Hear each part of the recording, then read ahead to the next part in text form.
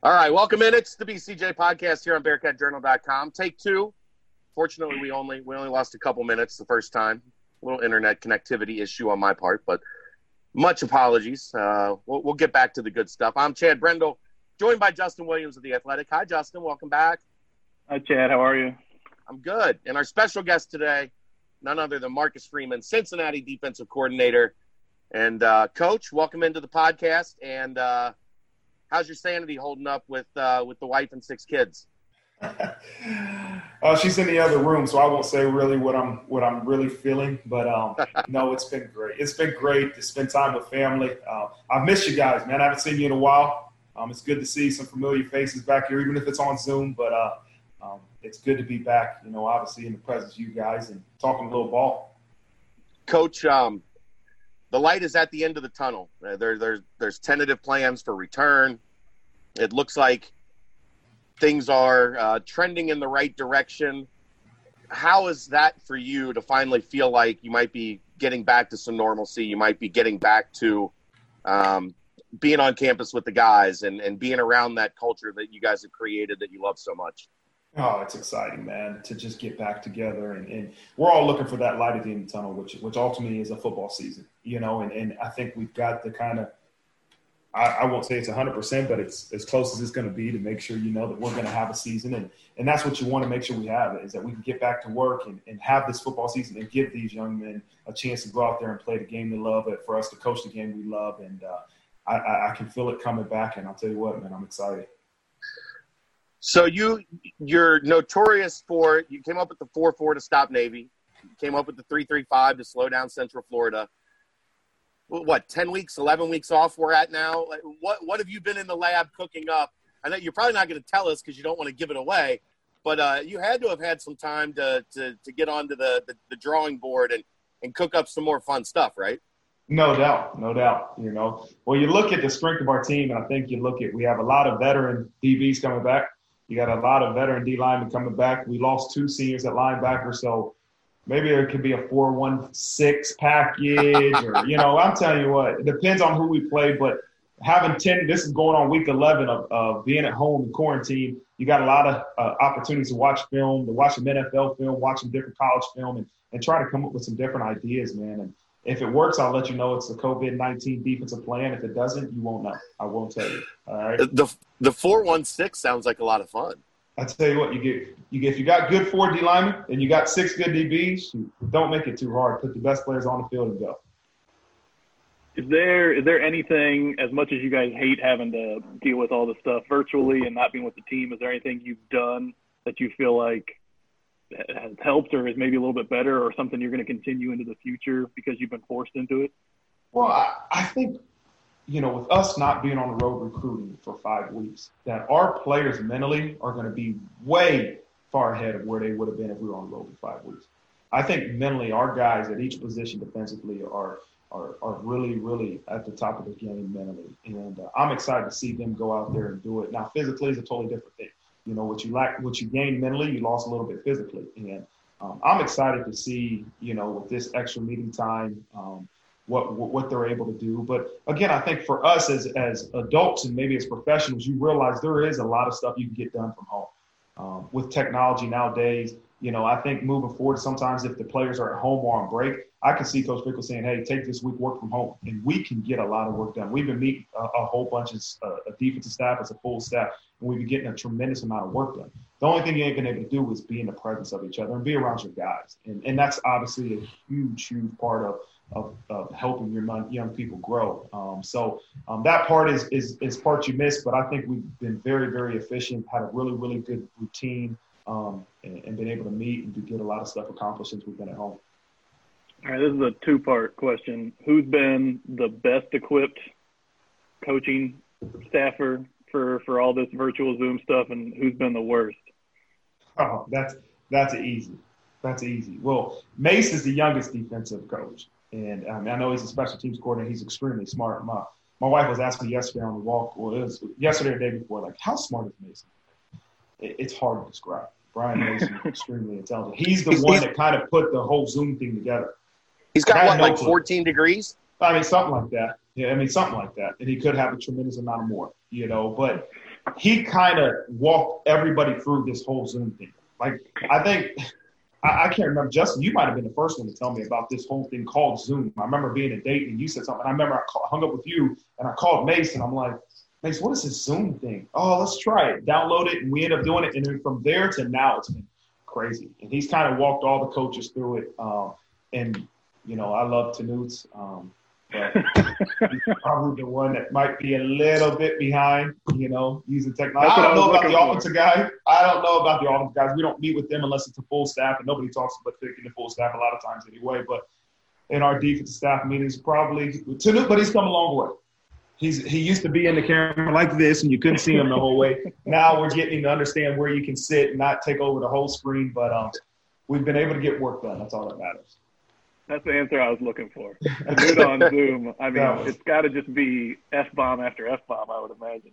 Yeah, you can see the frustration sometimes. We had the Zoom coaches clinic the past 2 weeks. Or no, it was the past week. It was like a week ago.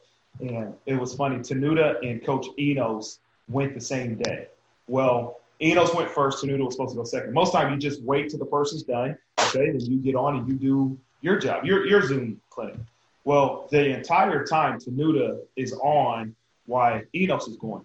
But he starts clicking stuff, and he ends up like he's looking at the screen while Enos is talking, and it was unbelievable. And I'm texting Mace like, is anybody else seeing Tenuta other than me? No, everybody's seeing Tenuta. He's screaming. He's yelling at somebody. I don't know. But it was a beautiful. It was typical Tenuta fashion, man. It was typical Tenuta. He seems like he would be the type that maybe like his wife is like literally like one frame off screen, trying to like help him.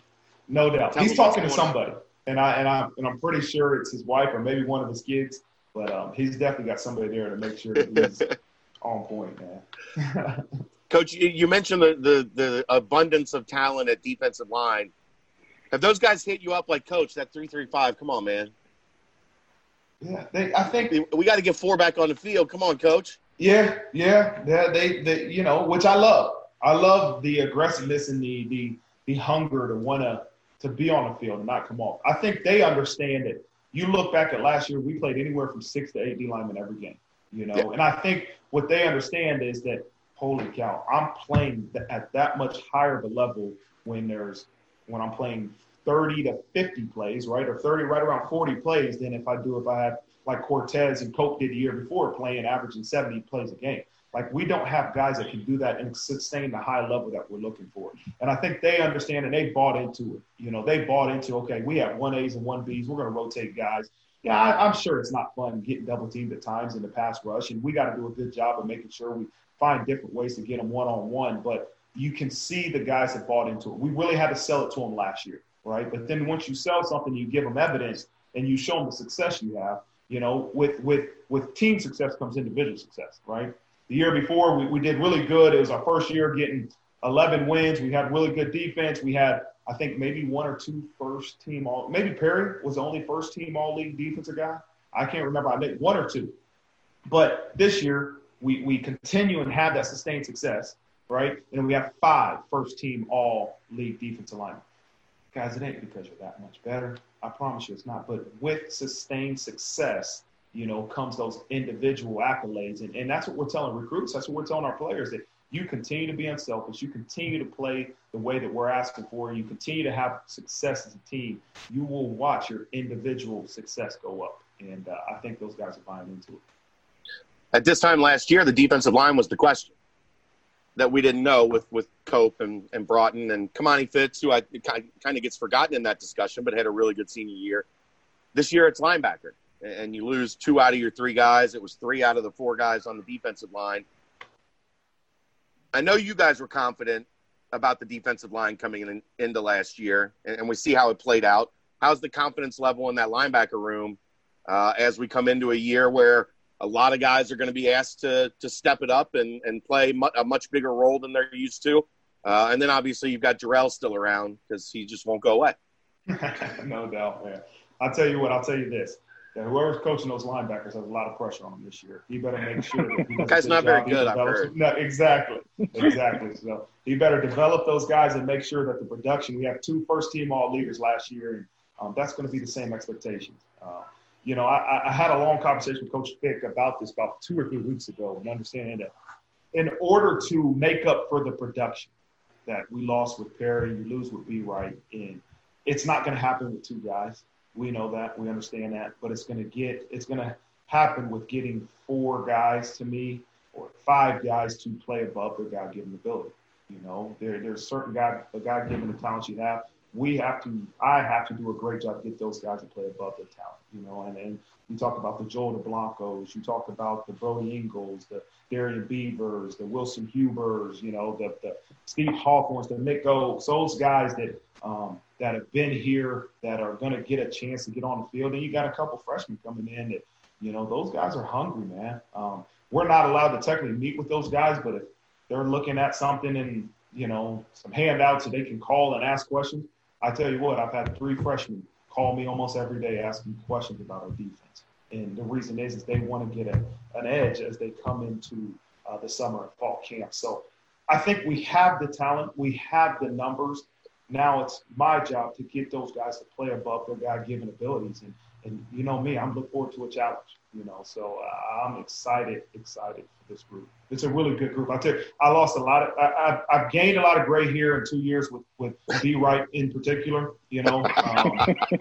Perry's given me some gray hairs, but I'll tell you what, our meetings now are unbelievable. I got a whole bunch of smart guys that do exactly what you say. They don't have to talk a lot of mess back to you. You know, it's been really good. So now I got to get those guys to play well. B. Wright was just a fan of good conversation.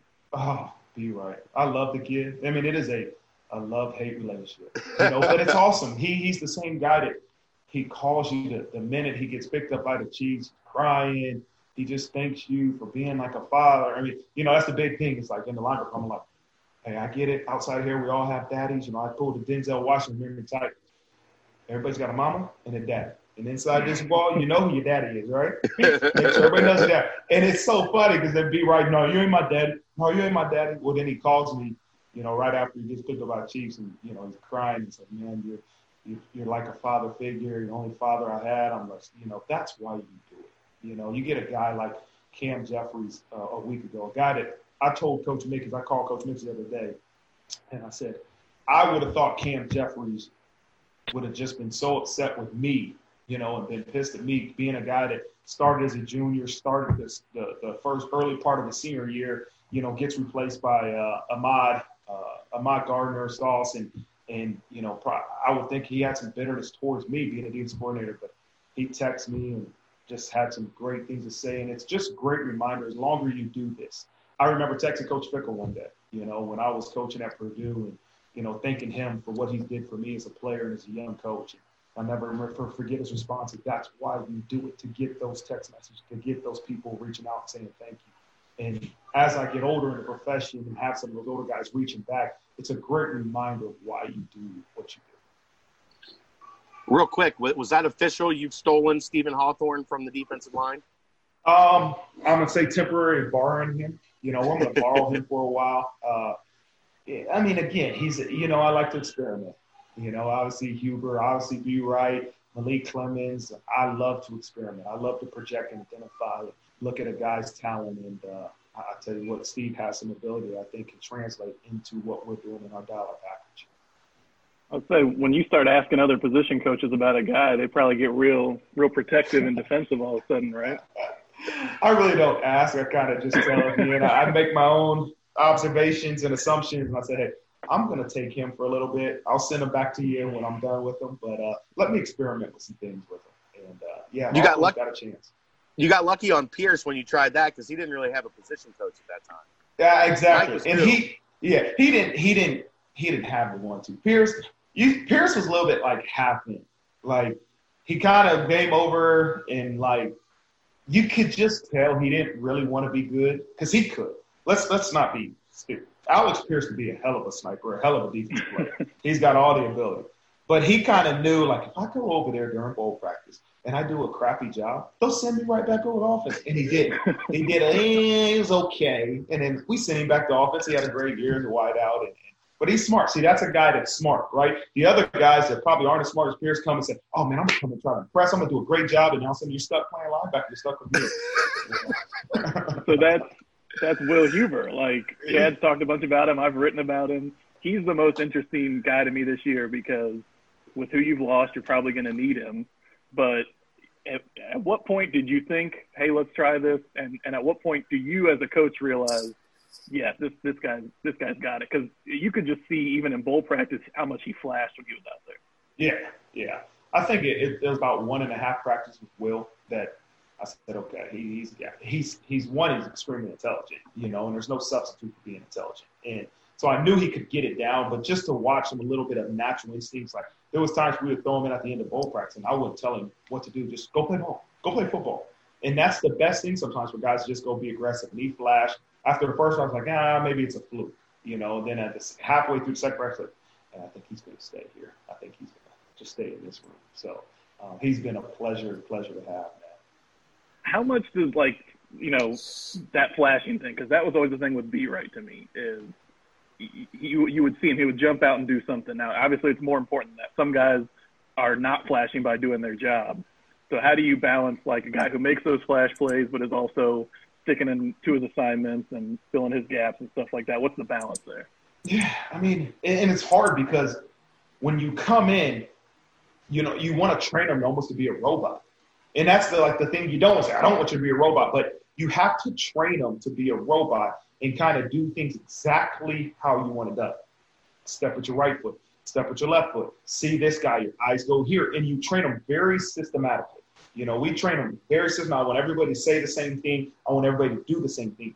Then as you understand what we're looking for in our scheme, now you go. And that's, to me, what makes the good players just separated from the great players, and the good ones separated from the average players, that the guys that are able to understand where they fit in the scheme, but be aggressive and make it their own are the ones that success. You're Jarrell White, right? He is a freelancer at times, but he understands how he fits in the scheme, And you look at the difference between Jarrell White and Beavers.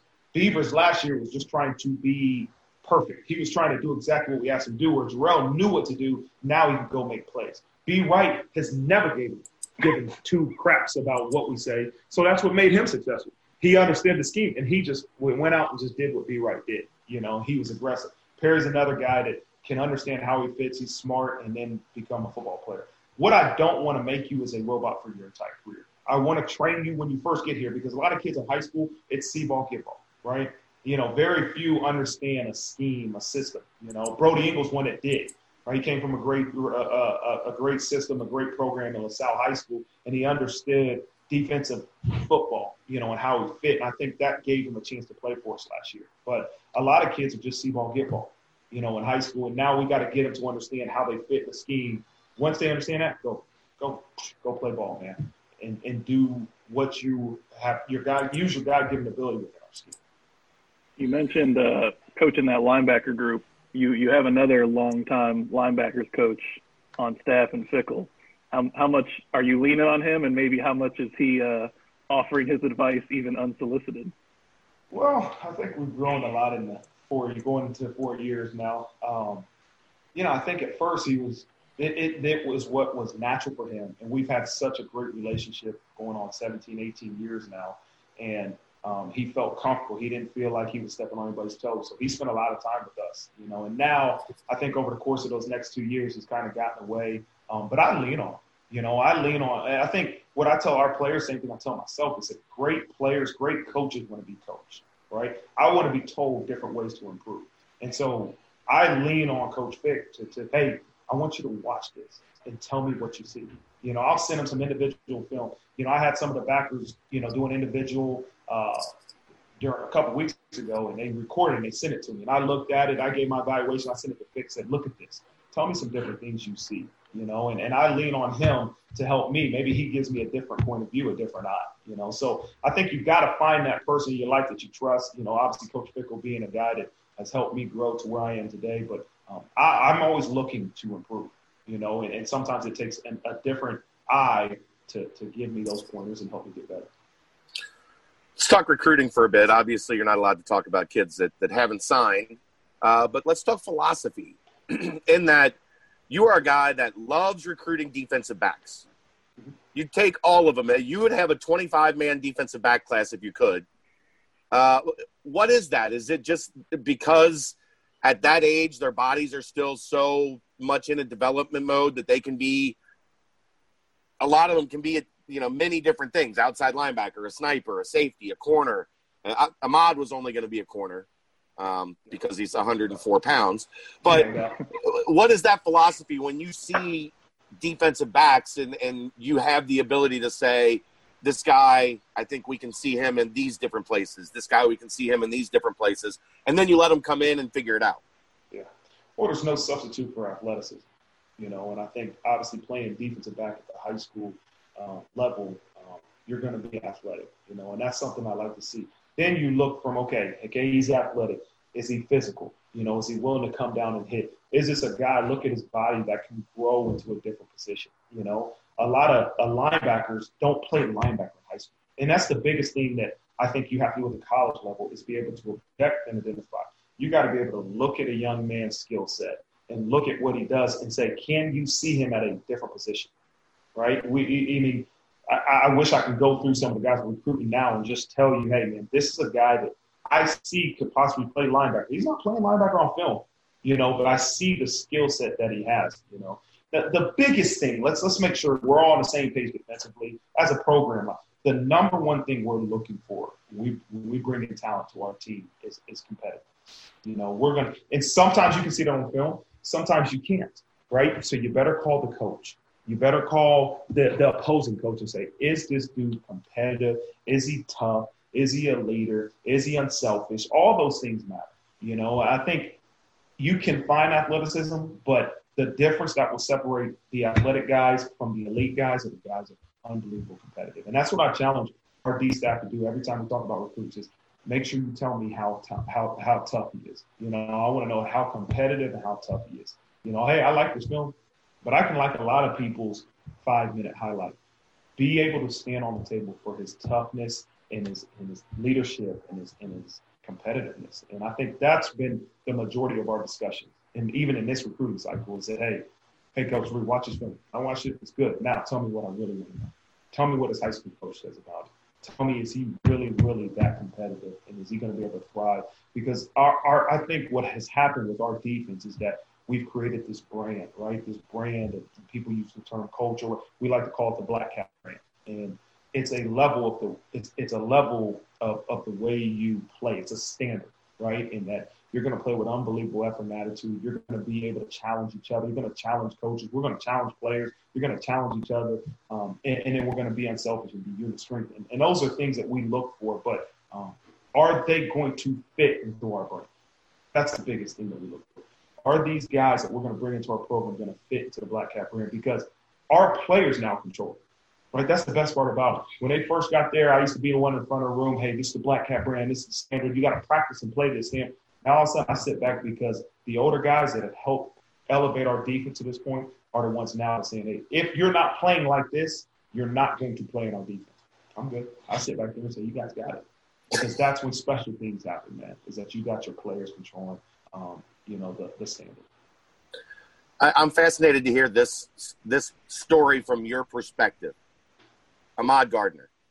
I don't know if there's been maybe the last guy that flashed like he did that early, that unexpectedly was probably Mike Mickens.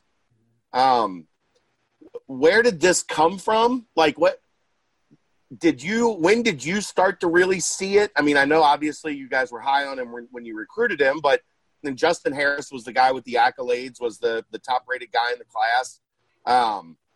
When did you start to see it? And then when did it become evident, look, this guy's not only good, but he's a lockdown boundary, like elite type corner that we really need on the field as much as humanly possible? Again, I think back to when he was recruited. I remember seeing him live, as you see the length, you see the long body. Did I think he was going to be as good as he is this early? No. You saw flashes even in fall camp. Like, the only person that thought that was him. Yeah, no doubt. And that's probably why that he's that successful this early, because he has that competitiveness, that confidence, that God, I hate talking good about Mick, but Mick has it, right? Mike Mickens has it, right? He's always had it. And I hate saying good things about it. I love it. I mean, I know with high school together, but Mick has always been that way. It's something about the elite corners. Malcolm Jenkins, I played with Malcolm Jenkins at Ohio State. He had it, right? That competitiveness and that confidence in yourself. That some people might call it arrogance, but I think it's confidence. And you can beat me one play, but you're not going to beat me twice. And I'm going to keep challenging you. And this one play is not going to affect another. And that's what you see in Ahmad. And, you saw it in fall camp. Again, he's a guy that will challenge whoever. He might get beat, came back the next play, I'm good. He has that personality that just is attracting to anybody. You love being around him. So then we start sprinkling him in a little bit, he would make a play. Sprinkle him in a little bit more and make a play. Obviously, everybody sees the UCF game. He takes the pick back to the house, game changer for us. He was really good that game before that pick. Exactly right. You're exactly right. People don't understand that the game before that, he did some extremely good things, right? He did some extremely good things where Mick was starting to say, hey, I think we need to play the freshman a little bit more. Good, let's play him a little bit more. We're rolling. UCF's going to go fast. We need to keep fresh guys in. But then as the course of the year, I remember we played at South Florida. Okay, he gets beat first series on a double move.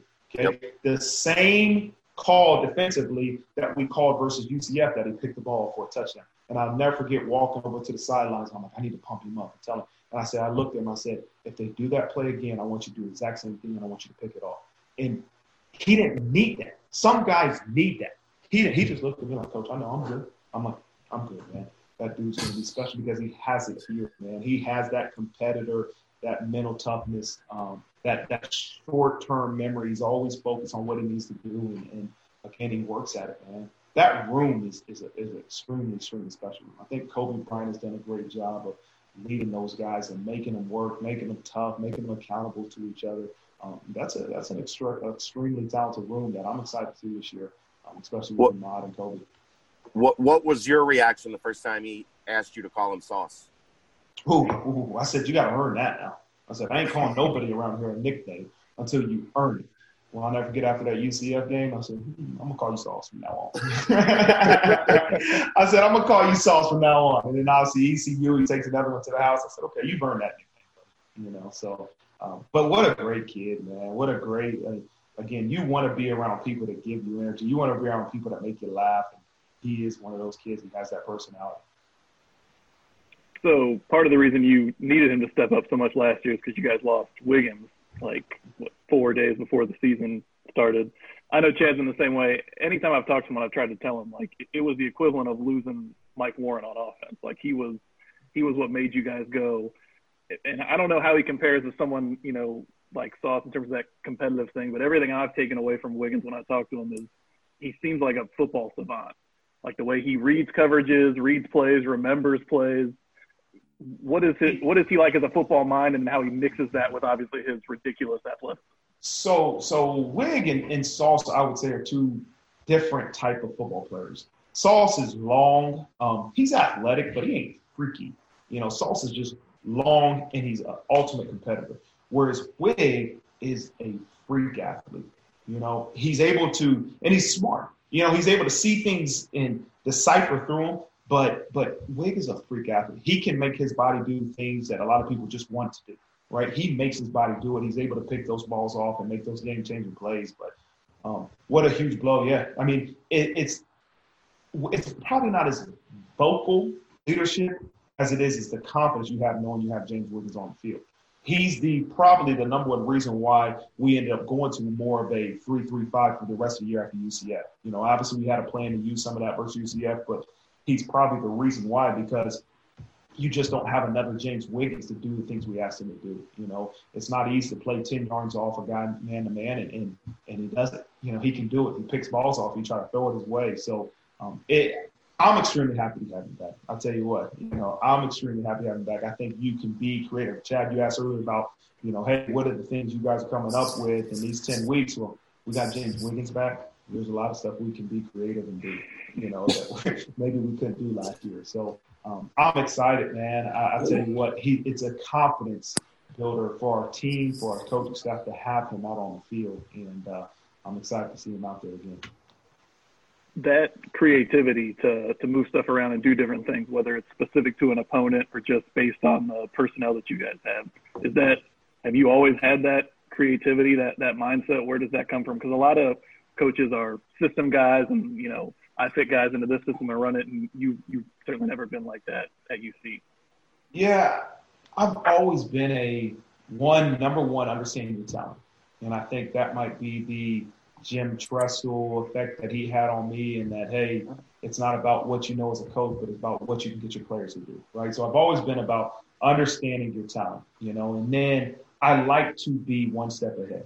I do. And the great thing I have is a guy that has checks and balances on me, right? Vic's the best one to be able to say, whoa, hold on, guys. Let's not outthink ourselves. Because I can get to the point where I do that. I can get to the point where I just want to outthink the other guy and be so creative that it's unpredictable. And there still has to be a system. Your guys still have to be able to play fast and understand the intricacies of your defense, And I think it's a great mix. It's a great blend. But I think if you just say, this is what I do and this is what we're going to do, you'll get caught up and you'll get passed by. The best coaches, the best businesses, the best, minds are the ones that always try to think 2 steps ahead. Don't think about what's going on now. Think, what can we change or what can I innovate here 2 steps ahead? And that's what we've been able to try to do, and the whole dollar package is okay, RPO, they're looking for space. How do we take away space? Put another DB on the field. What can we do with this overhanging safety? And all those different things. I know I'm getting more schematic stuff, but it's always trying to be innovative, always trying to think 2 steps ahead, which isn't always great. You're going to have to fail, and sometimes those failures have the greatest impact on your future, right? We thought going into Navy our first year we had a good plan. Let's not, people think that, we just came up with this plan. Oh, yeah, we knew it's going to stink. No, we thought we were going to go in there and shut them down. And they ran for over 500-600 yards on us, and we said, okay, that plan stunk. But I think that is what made us kind of say, okay, think 2 more steps ahead. How do we get better? How do we, and it probably was more so studying the offense from the offensive point of view than it was defensive. Really, it was. We spent a lot of time, studying what do offenses think for triple option. Same thing with this RPO. How do offenses think? Because to me, if you can figure out what they're thinking, now you can try to find out ways to obviously stop them or hurt them.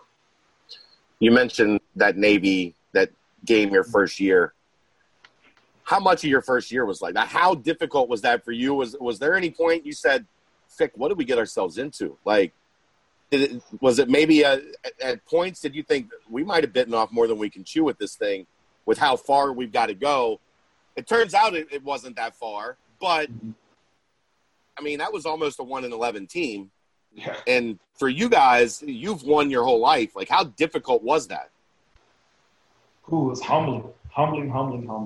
And I came from Purdue where we struggled. We won 9 games in 4 years. But we also lost to a Cincinnati team my last year where I'm like, okay, now I'm going to join the team that just beat us, all right? They got talent. And then we did. We had talent. We were poor coaches, and they didn't play well. It's everybody. It starts with us. We try to come with this system and say, hey, we're going to do this on defense. Let's fit these guys in here. And halfway through the year, we're like, okay, this isn't working. This isn't working with the guys that we have, and we kind of – try to change some things. We played a little bit better, but obviously it wasn't good enough.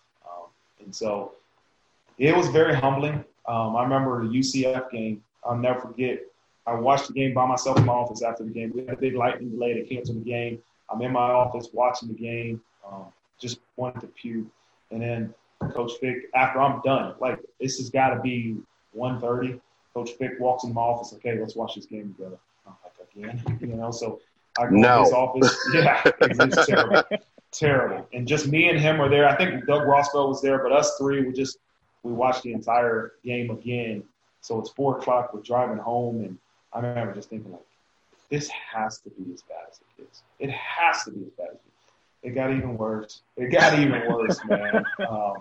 But again, something tells me that those moments, those failures are why we're where we are now. Something that I believe it in my heart that you have to fail in order to be a success, those failures obviously taught us a lot. They taught us a whole bunch, and we want to keep this thing on the other side of it now.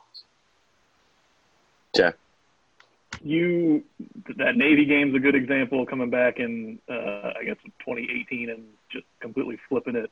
And I felt like the UCF game, when you guys went down there and lost on game day and then kind of came back and, had different things in mind for them. I know you guys are competitive. How seriously do those losses hurt? And is that what you kind of take to heart when you're thinking of new things you can do? Or are you always doing that with every game and it just feels a little sweeter after the game? We usually pick 1 or 2 games a year that we say, hey, let's get ready for this one. We always do it in the summer. I know we sit there and we say, what is the game or 2 that we have to win? Obviously going into 2 years ago, 2018 was Navy's the game that we have to make sure that we have a better plan. Let's research it. Let's figure out what we want to do in the summer. UCF was last year. We'll figure out here, or I'll tell you maybe in the future what this year's summer plan will be. But we might be able to get that. Which one would you think? Memphis?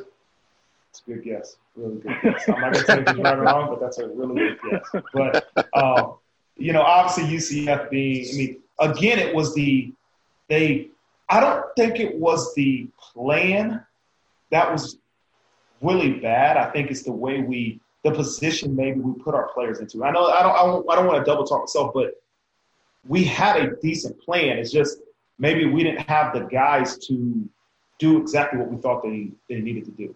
And which is, I guess, goes back to it probably wasn't a good plan. If you're asking guys to do things they can't do. But I think that's what we looked at 2018 going 2019. Hey, with these guys, how can we change up and try to combat what UCF does? So, again, it's all the air raid, the RPOs, different things like that you look into. But, we're doing 1 or 2. I'm curious about UCF because everybody talks about the 3-3-5. But I think maybe that wasn't the biggest change you guys made in that game. What seemed to stand out to me the most was how fast you were rotating corners. So that in that speed that they were trying to run, they never wore your defensive backs down. How important was that? It wasn't just the change to the 3-3-5, but it was also that philosophy change that really fueled you guys in that game. Yeah, I think it mattered at the corner position, but you look at all 3 levels between the D-line, linebackers, and DBs that we rotated a lot of guys. And I really believe you can look on film late in the 3rd, 4th quarter, we wore them out. Our D-line, with 3 guys, were able to get after the quarterback, and we're able to wear the O-line out. And I think that's what you got to be able to do, and that's what we sell to our guys is we're going to roll. We're going to have 1As and 1Bs. If you're a 2, you're probably not going to play unless somebody goes down.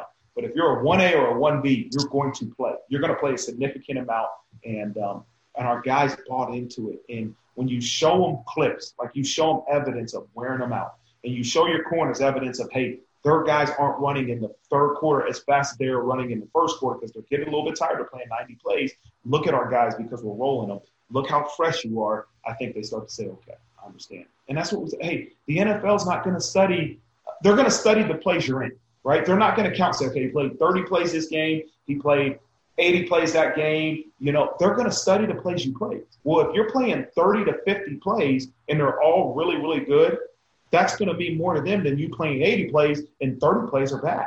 And so our players, I think, are buying into that and understanding that, hey, we want to make sure we're playing it. Us as coaches are demanding you play at such a high level that you're only going to be able to do it 50 plays max, and we want to make sure that our guys can roll, man. And then you got so many good players now, man. You got to keep those guys, not want to say happy, but involved, right? We've recruited at a high level. We got some really good players that can step in. They might not be one of the first 11, but they might be part of the best 22. Well, we got to get those guys involved in the game, and we got to keep them playing.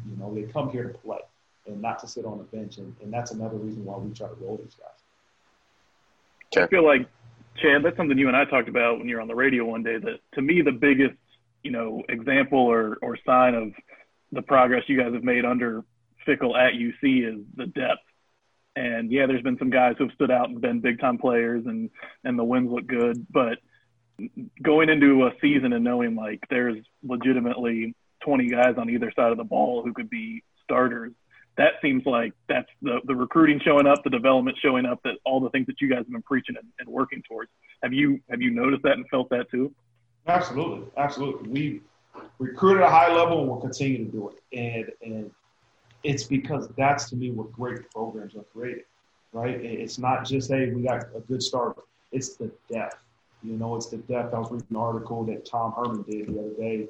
I can't remember what, maybe The Athletic or something, but he was just talking about how a couple of their starters at Texas, went down, and he was ashamed of the guys that went in couldn't do what they're asking to do, and that's what, to me, great programs come from having depth, which come from recruiting, which come from development. And that's another thing we're selling is that, hey, man, you're going to be going against guys in practice every day that are dudes. They're dudes. And if you don't bring your A game to practice, well, you're going to get exposed. Well, the competitor's going to bring their A game to practice when they're going against great competitors. That's just going to make everybody better, so that when your time to get ready for NFL, your time to get your number called, you're going to be at the highest level you can be, because the dudes you're going against in practice are making you that much better. And we're selling that in recruiting, man. That, hey, I'm telling you, you're going to go against NFL dudes every day in practice. And I think that's why we're continuing to have success, and I think we continue will with the young guys and the recruits that are coming into our program. Where did the 1A, 1B philosophy come from? Because that wasn't here the first 2 years. Was that going into last year, the realization that we've got the depth finally?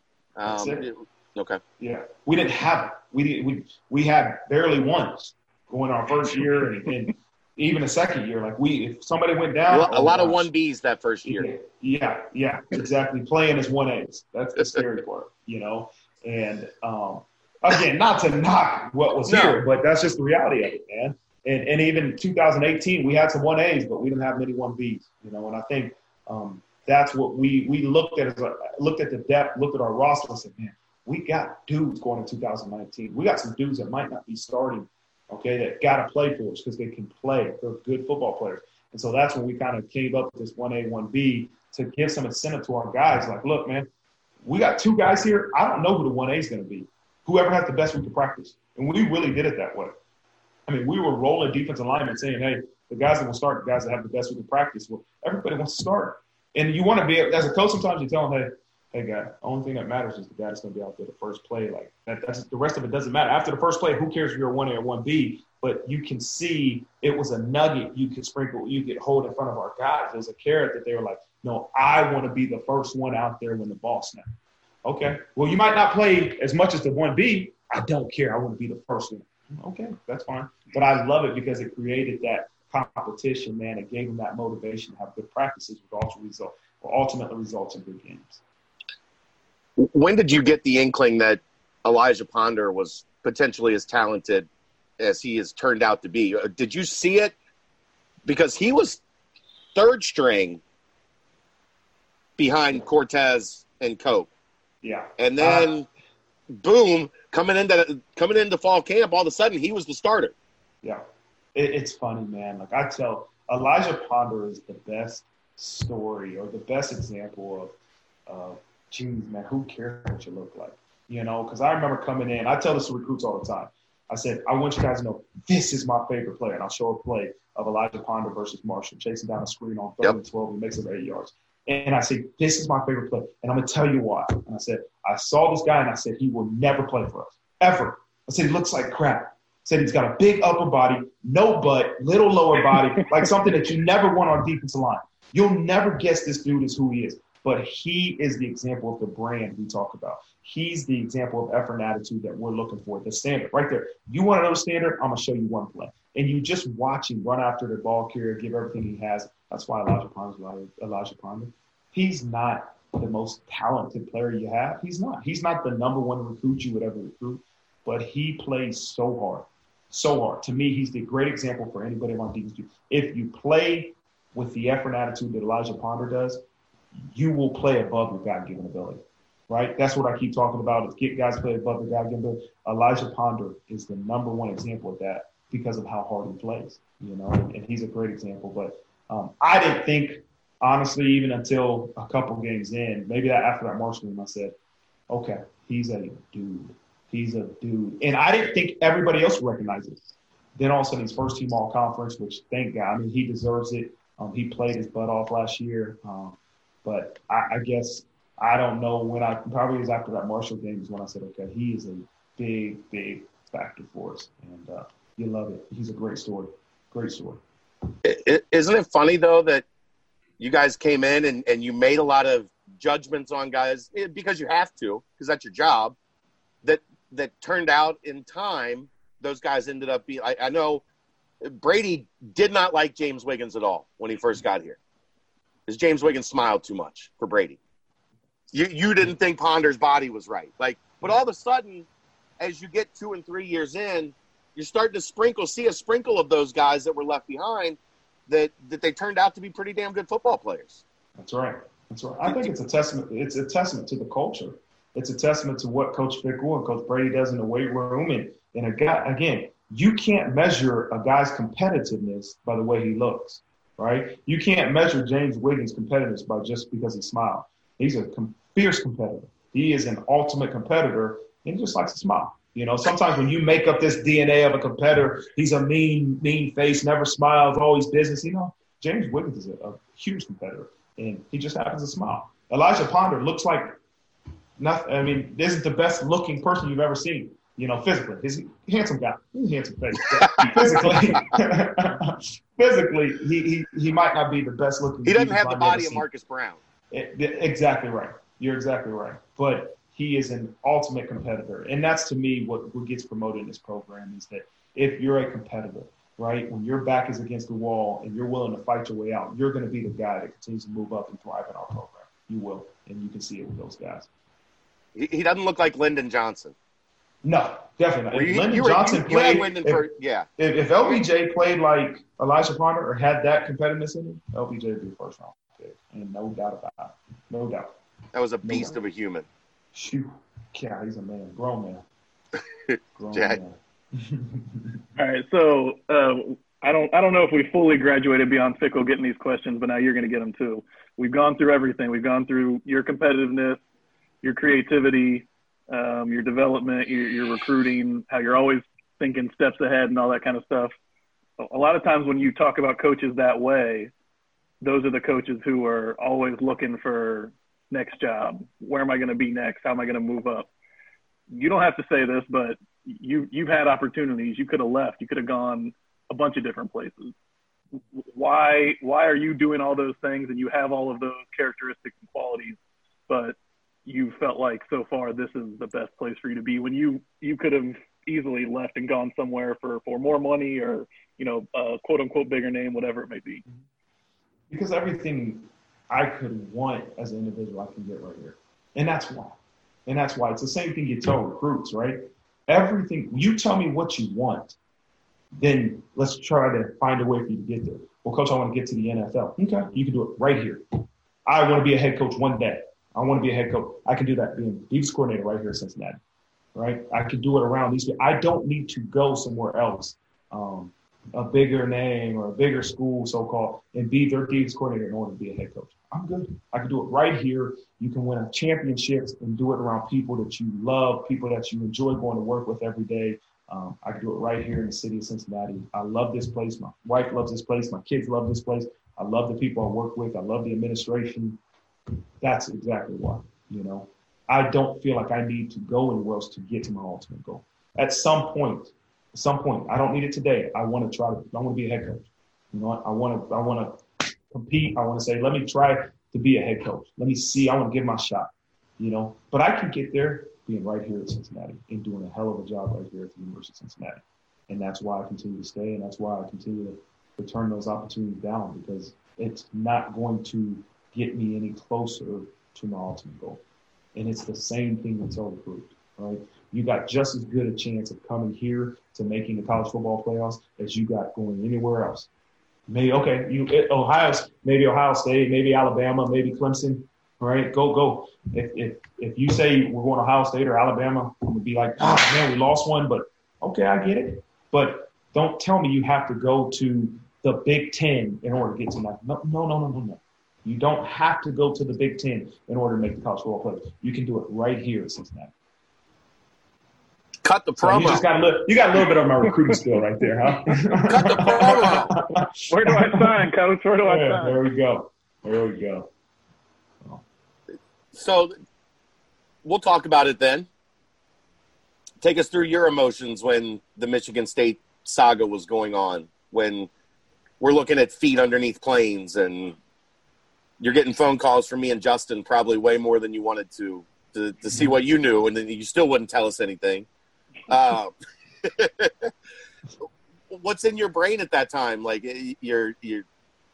maybe you're the defensive coordinator at Michigan State. Maybe you're the head coach of Cincinnati. There has to be a bunch of uncertainty. And for a lot of the time, it sounded like Fick was kind of going through his own process. Yeah. He really spent some time with himself on that. We talked early on when he was really considering maybe not. We talked a lot about it. And, his wife and my wife talked a lot about it. But when it came to decision-making time, he cut everybody off. And he kind of shut his door. And again, I'm just using this as an example, but he went home and didn't answer phone calls, and he kind of said, okay, I'm going to make this decision as a family decision. And he did, and he decided to stay. Again,